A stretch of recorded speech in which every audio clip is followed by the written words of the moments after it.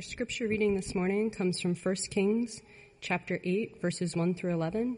It will be found on the screen behind me, and it's also on page 287 in your Pew Bible.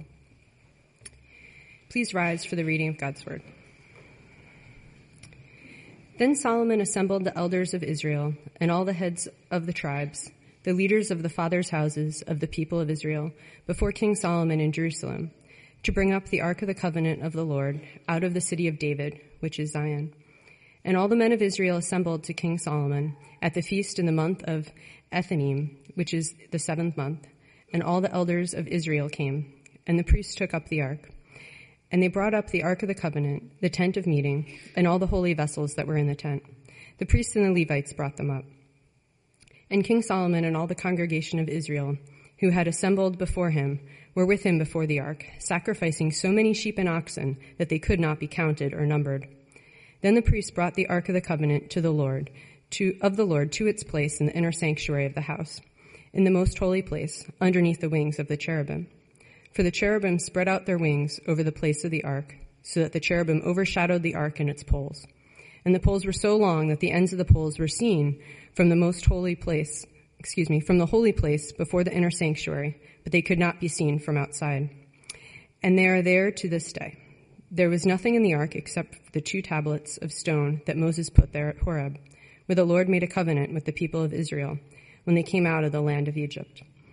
And when the priests came out of the holy place, a cloud filled the house of the Lord, so that the priests could not stand to minister because of the cloud, for the glory of the Lord filled the house of the Lord. This is God's word.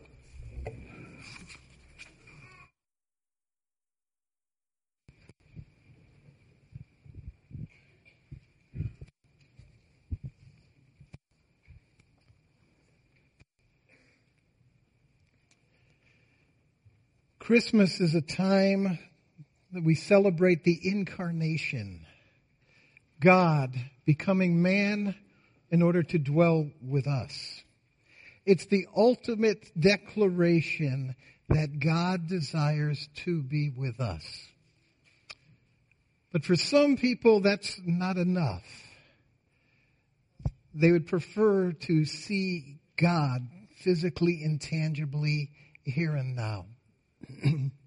They ask the question, if God is real, why doesn't he show himself? So to answer that question, I went on my computer, typed in, why doesn't God show himself? And the first respondent posted this: wouldn't that solve all the problems of the world? He would show up and tell us exactly what he wants everyone to do. No one would go to hell for believing in the wrong religion. It would stop all the fundies from killing other people for believing in the wrong thing. And it would bring peace to the world. What a simple solution. Now that rang familiar to me because a few years back I was having a conversation with a man at the gym. And he was an atheist, so I asked him, if there was a God, what would you expect of him? His reply was, I would expect God to actually be here, to live among us so that he could answer our questions and our doubts and not leave this supposedly divine book which everyone argues about. I'm sure you've heard many people say, if I could see God, I would believe.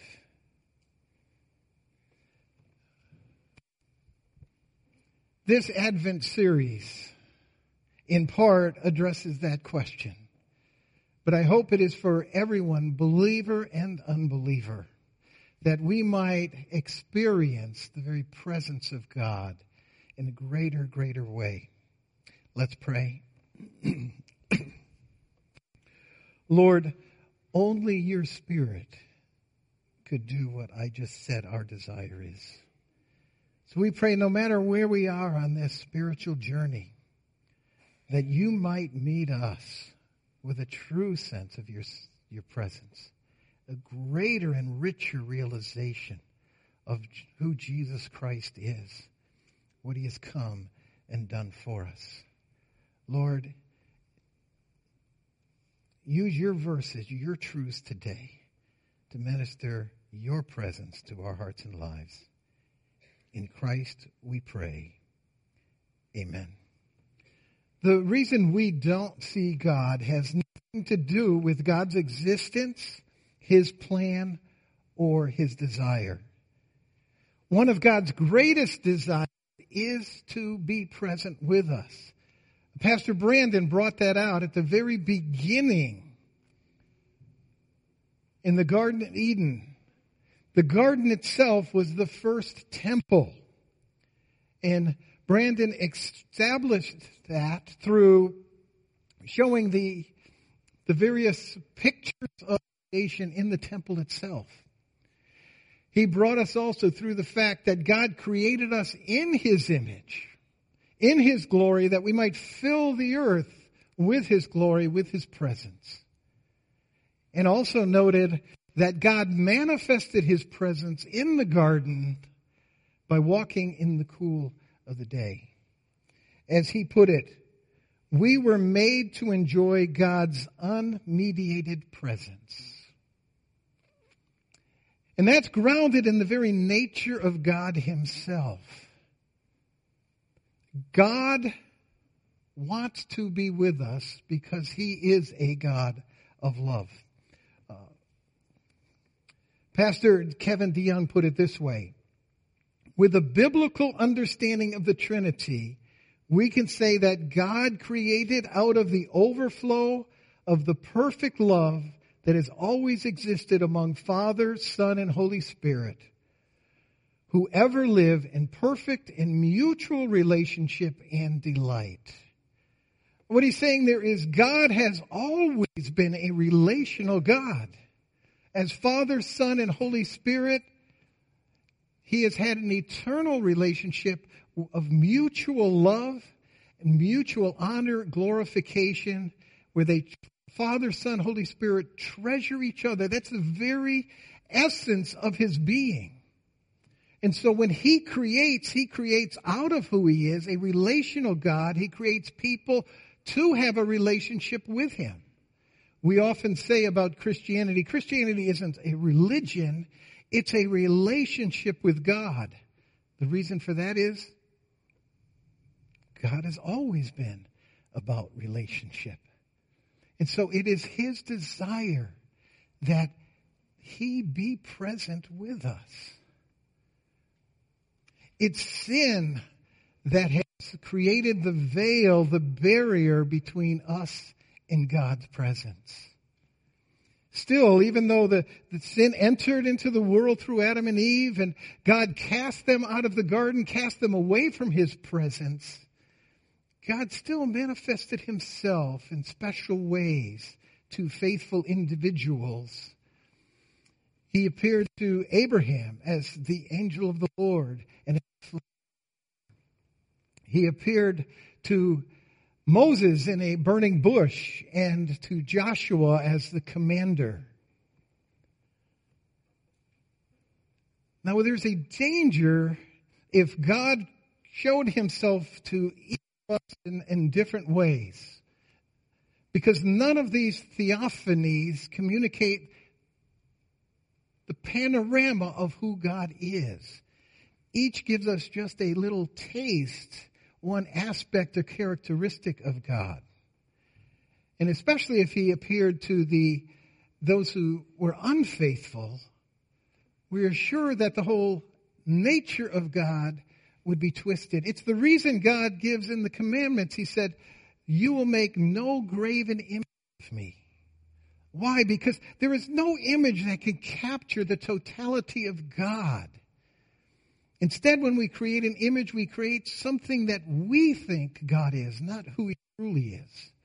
It is something that is limited in space and time when God is not limited by space or time. An image is something we create in many ways to have a tangible expression of a God who might serve us. And though God is a servant of us, He's called us ultimately to serve Him. So God has shown Himself across the Old Testament. But the theophanies of God truly coalesce and come together in great display of God as a pillar of cloud and a pillar of fire. Ultimately, that pillar moves into the tabernacle and into the temple. So we read, "And the Lord went before them by day in a pillar of cloud to lead them along the way, and by night in a pillar of fire to give them light, that they might travel by day and by night. And the pillar of cloud by day and the pillar of fire by night did not depart from before the people." So the pillar appears to Israel after Pharaoh says, "I'm letting your people go." And as the Israelites leave, the pillar of cloud comes to guide them toward the Red Sea. When Pharaoh changes his mind and sends his armies after them, God's presence turns into a pillar of fire to block their ascent upon the Israelites. He then leads them through the parted Red Sea. And what we see in this picture is as God guides them through the wilderness by day a cloud, by night a fire, we see the protective care of God. Because as they travel across the desert, it's scorching hot during the daytime. So God appearing as a pillar of cloud, some respite from that heat. And at night in the darkness, the pillar of fire gives them light and warmth as the air chills. So we see that God is a protective God. Then Moses goes up to Mount Horeb and he receives the law, rules about sacrifices, and about the tabernacle. Now the tabernacle and the temple that we read about today are very similar. They serve the exact same purpose, but the tabernacle was a tent. It was the tent of meeting for God that had to travel because Israel was traveling through the wilderness to the promised land. That temple would eventually be exchanged, the tabernacle would eventually be exchanged for the temple itself. That would become the dwelling place when Israel was permanent in their land. And so we see once the tabernacle is created, the scripture reads, Exodus 34 reads, "Then the cloud covered the tent of meeting, and the glory of the Lord filled the tabernacle. For the cloud of the Lord was on the tabernacle by day, and fire in it by night, in the sight of all the house of Israel throughout all their journeys." And so the glory of God descends upon the tabernacle and resides in the Holy of Holies. The passage we read today is about how once they've entered into the land, they've established themselves, they make Jerusalem the capital. Solomon builds the house for God. He builds the temple. And this is what we read. As we see the glory of the Lord moving into the temple to reside on the Ark of the Covenant. And all the elders of Israel came, and the priests took up the ark, and they brought up the ark of the Lord, the tent of meeting, and all the holy vessels that were in the tent. The priests and the Levites brought them up. Then the priests brought the ark of the covenant of the Lord to its place in the inner sanctuary of the house, in the most holy place, underneath the wings of the cherubim. For the cherubim spread out their wings over the place of the ark. And when the priest came out of the holy place, a cloud filled the house of the Lord, so that the priest could not stand to minister because of the cloud. For the glory of the Lord filled the house of the Lord. So this is the depiction of that Shekinah glory cloud moving and taking residence, God's presence in the holy place. God wants to be among us. He has been among us. And he was in the tabernacle, he was in the temple for about 800 years with Israel. And what we see is in this temple and in the tabernacle that God is showing us many, many truths about who he is, but more importantly, about how we can have access to him. So as we look at that tabernacle, we see that there is an outer court, or called the inner court. Then you have underneath the tent of the tabernacle, or you have what's called the holy place. Then there's the curtain that separates the holy place from the Holy of Holies. There are many like G.K. Beale who have shown how, in many ways, this whole temple outline shows creation. The courtyard being our earth, the holy place being heavens, and the Holy of Holies, the ultimate heavenly place, dwelling place of God himself. And that this was pictured in this way to show, as God fills the temple, that God wants to fill the earth with his glory, just as stated in the original creation. But we'll note that this gives us the picture of the access to God. So one would enter through the doorway to the brazen altar. And this is where the priests would sacrifice the animals, the various sacrifices, many of them for the sin, for our guilt. So the sin offering is placed there, and then the priest would move to they call it the brazen sea in the temple. It was called the bronze laver in the tabernacle, and there they would wash themselves. So they would wash their hands, they'd wash their feet to picture the purity that they needed in order to enter into the holy place. So we see there needed to be a sacrifice that was cleansing of their sin before they could enter into the holy place. And on one side there were 10 menorahs, 10 lampstands. These lampstands lit the way for the priests in their service to God. But they also pictured truth about God. They pictured the truth that God himself is the light. That we only see life as it should be through the eyes of God. That he's the one that is the ground and foundation of truth itself. On the other side, we had 10 tables of bread. Tabernacle, there was only one of each of these.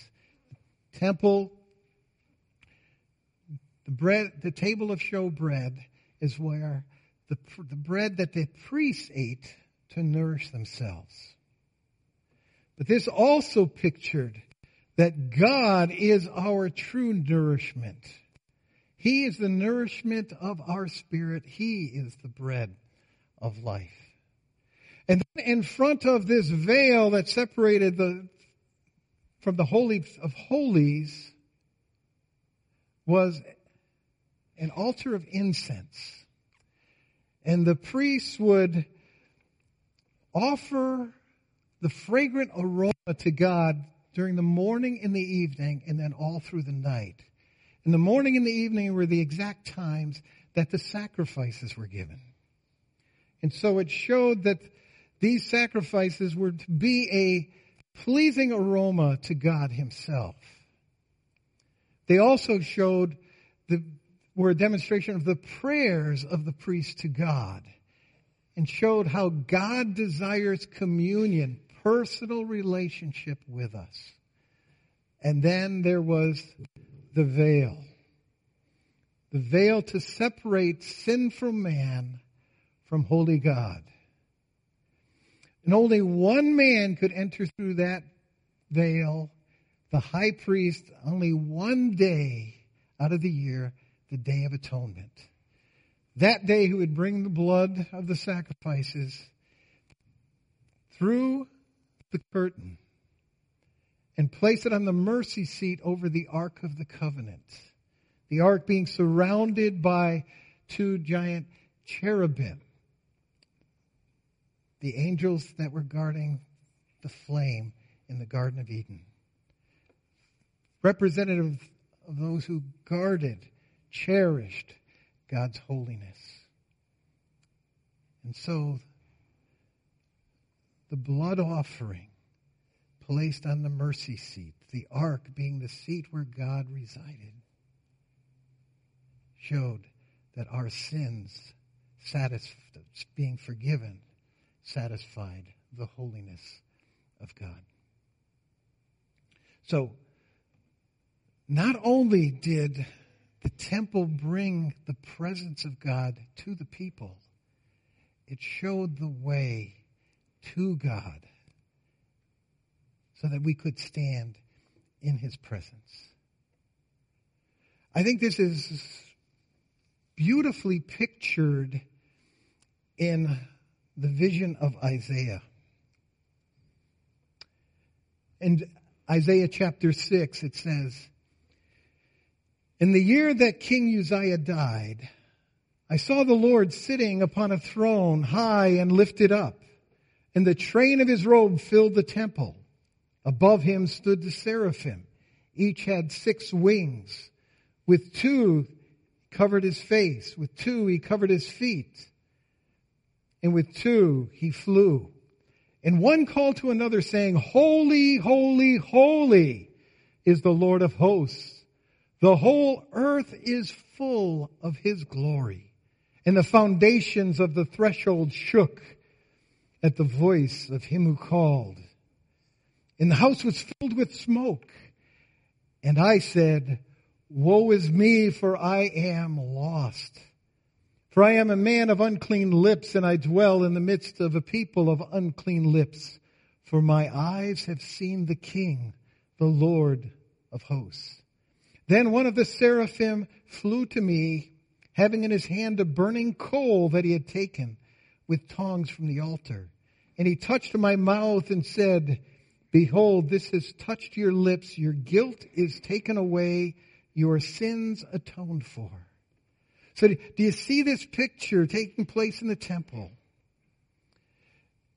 The temple was there to show us the holiness of God. Isaiah experienced it in this vision. He saw the unbridled holiness of God, the glory that filled the earth. His response was immediately to see his own sinfulness. Not only does he see that he is a sinner, but he says, Woe is me, another translation, I am ruined because I am a sinner. The temple is to bring us the presence of God, to understand the holiness of God, but also to see our sinfulness prevents us from that presence of God. It puts us in a place where we are condemned before God. But vision doesn't end there. The seraph goes to the altar, representing the sacrifice for sin, touches the lips of Isaiah and says, Your sins are forgiven. And the whole temple system is to show us that it's possible for our sins to be forgiven when there is a substitutionary sacrifice, one who takes our place, takes our sin, so that we can be forgiven and stand before God and then serve God. So, desires to be with us. It's our sin that obstructs God's presence. We see this in the tent of meeting itself. Exodus 30, verse 20 says, when the priests go into the tent of meeting, or when they come near the altar to minister, to burn a food offering to the Lord, they will wash with water so that they may not die. Do we really want the unbridled presence of God? Because we as sinners, if we enter it, even the priests themselves would die unless we are cleansed from our sins. Moses, same experience. He's up on Mount Horeb, and he wants to experience God to the fullest. He wants to see God's unbridled presence. And in Exodus 33, Moses says, please show me your glory. And the Lord said, I'll make all my goodness pass before you and will proclaim before you my name, the Lord. And I will be gracious to whom I will be gracious, and will show mercy on whom I will show mercy. But you cannot see my face, for man shall not see my face and live. No, I don't think we want the unbridled presence of God here. None of us would stand. And even when God did give the picture of himself, that didn't bring people into a vital faith where they wanted to follow God and to serve God. The pillar of cloud and fire led Israel through the wilderness. God provided manna for them miraculously and quail. He brought water out of a rock. The presence of God was probably not as vitally shown over a vast period of time as their experience was. And what's their response? They grumble. They complain. Bread's not good enough. We need the quail. But this is shown most clearly when God brings them to the edge of the promised land. They send in spies. The spies come back. They all say, this land is everything that God promised and more. It is great. 10 of the spies weren't so excited about going in because they saw how large the enemy was. Now, notice the response of the Israelites. Deuteronomy chapter 1. You murmured in your tents and said, because the Lord hated us, he's brought us out of the land of Egypt to give us into the hands of the Amorites to destroy us. Okay, here is a people who lived in the presence of God. What did they think about God? God hates us. You see, it isn't the presence of God that makes the difference. It's the condition of our hearts. Moses, Joshua, and Caleb saw the presence of God, and they said, let's go. God has cared for us. He's been with us. He's carried us like a mother carries her child. Let's go. The same presence was there for the people, and they conclude God hates us. Their hearts were different. It wouldn't make a difference. It might lead people to believe he exists,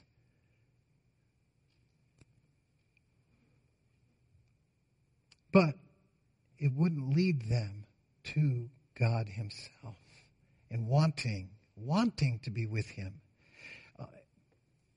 In Luke chapter 16, Jesus gives a parable to help answer the question of why doesn't God show himself? There's two men die, Lazarus, the poor man, and a man described as the rich man. They both go into Sheol, but the poor man is in the bosom of Abraham. It's really paradise, whereas the rich man is suffering. And after he realizes there's a chasm, he says, well, if I can't, if my pain can't be assuaged, then at least go up and let Lazarus come alive again. Go up and tell my brothers so they won't suffer like I do. Because if they see Lazarus, they'll believe in God. If we could just see God in a special way, if he just jumped through our hoops as we want, we'd really believe in him. And Jesus' response is, if they do not hear Moses and the prophets, neither will they be convinced if someone should rise from the dead. But Jesus is saying, it's not about what you're seeing. It's about the condition of your heart. There are those who read Moses and the prophets, those who accept the testimony of those who've gone before them, with whom this resonates in their hearts, and they're going to believe, regardless of what they see. But the condition of other hearts it doesn't matter what they see. They're not going to believe to the point where they want to follow God. For them, the presence of God would be a horror story, not a beautiful presentation. And we see that because it's the condition of our hearts that determine how we view God. God is a God who is always there. God is a God who has given us commands to lead us. But how is that taken? Looking at one of the best-known atheists of our period, said Christopher Hitchens put it like this: I think it would be rather awful if it were true that there is a God. If there was a permanent, total, round-the-clock divine supervision and investigation of everything you did, you would never have a waking or sleeping moment when you weren't being watched and controlled and supervised by some celestial entity from the moment of your conception to the moment of your death. It would be like living in North Korea. This is the God that he sees in the Bible. If there was a God, he would not want that God to exist. And that's Michael Reeves' commentary on that statement. He says, for Hitchens, God is the ruler, in so much by definition a Stalin in the sky, a big brother watching over you. And who in their right mind would ever want such a being to exist? In other words, the atheist problem is not so much with the existence of God as with the character of God. Atheist whose heart is bent that way would live feeling oppressed if God was visibly present with them. But see, the heart that is open sees God, the same God, in a very different way. Michael Reeves describes this: the picture changes entirely if God is fundamentally the most kind and loving Father and only ever exercises his rule as who he is as a father. In that case, living under the roof is not like living in North Korea at all, but like living in the household of the sort of caring father that Hitchens himself wished for. We're saying it's the same God. He's there always. It can be oppressive. He's keeping his thumb on you. Or it could be life-giving. He is always there. He knows everything.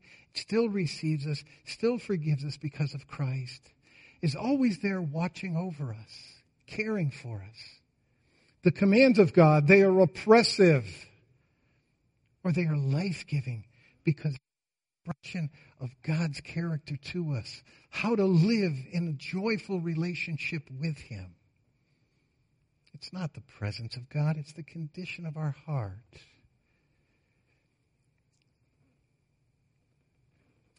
The temple shows us God. And it shows us the way to God. But that way is not through the blood of bulls and goats. Bulls and goats can't take the place of a human being. To substitute for me, I need a person to take my place. The sacrifice can't be an animal. The sacrifice to take our place has to be a person. And he has to be unblemished, has to be sinless. But he has to be more than a man. Because one man can only take the place of one man.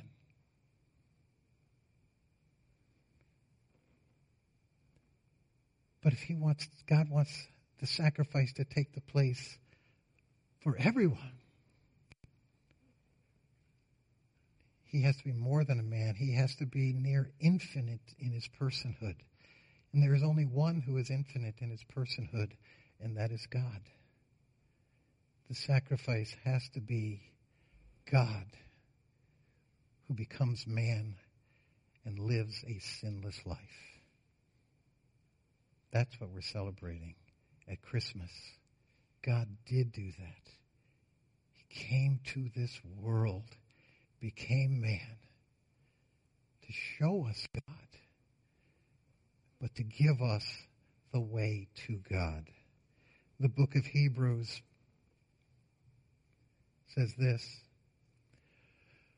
"But when Christ appeared as a high priest of the good things that have come, then through the greater and more perfect tent, not made with hands, that is not of this creation, he entered once for all into the holy places, not by the means of the blood of goats and calves, but by the means of his own blood, thus securing eternal redemption." God wants to be with us. The question is, do we want to be with him? He's provided a way to be with us through Jesus Christ. I want to quote Pastor Brandon again from last week. God's intention is to be with his people. The climax of that desire, the centerpiece of his grand plan, what ultimately makes it possible for a holy God to dwell with his sinful people, is the incarnation of Jesus Christ. The angel said to Mary, "She will bear a son." Excuse me, said this to Joseph. "She will bear a son, and you shall call his name Jesus, for he will save his people from their sins." And this all took place to fulfill what the Lord had spoken by the prophet. "Behold, the virgin shall conceive, bear a son, and they shall call his name Emmanuel," which means God with us. Father, may these words ring in our hearts, flow from our lips in this season where we celebrate the incarnation, the celebration of God with us. Amen.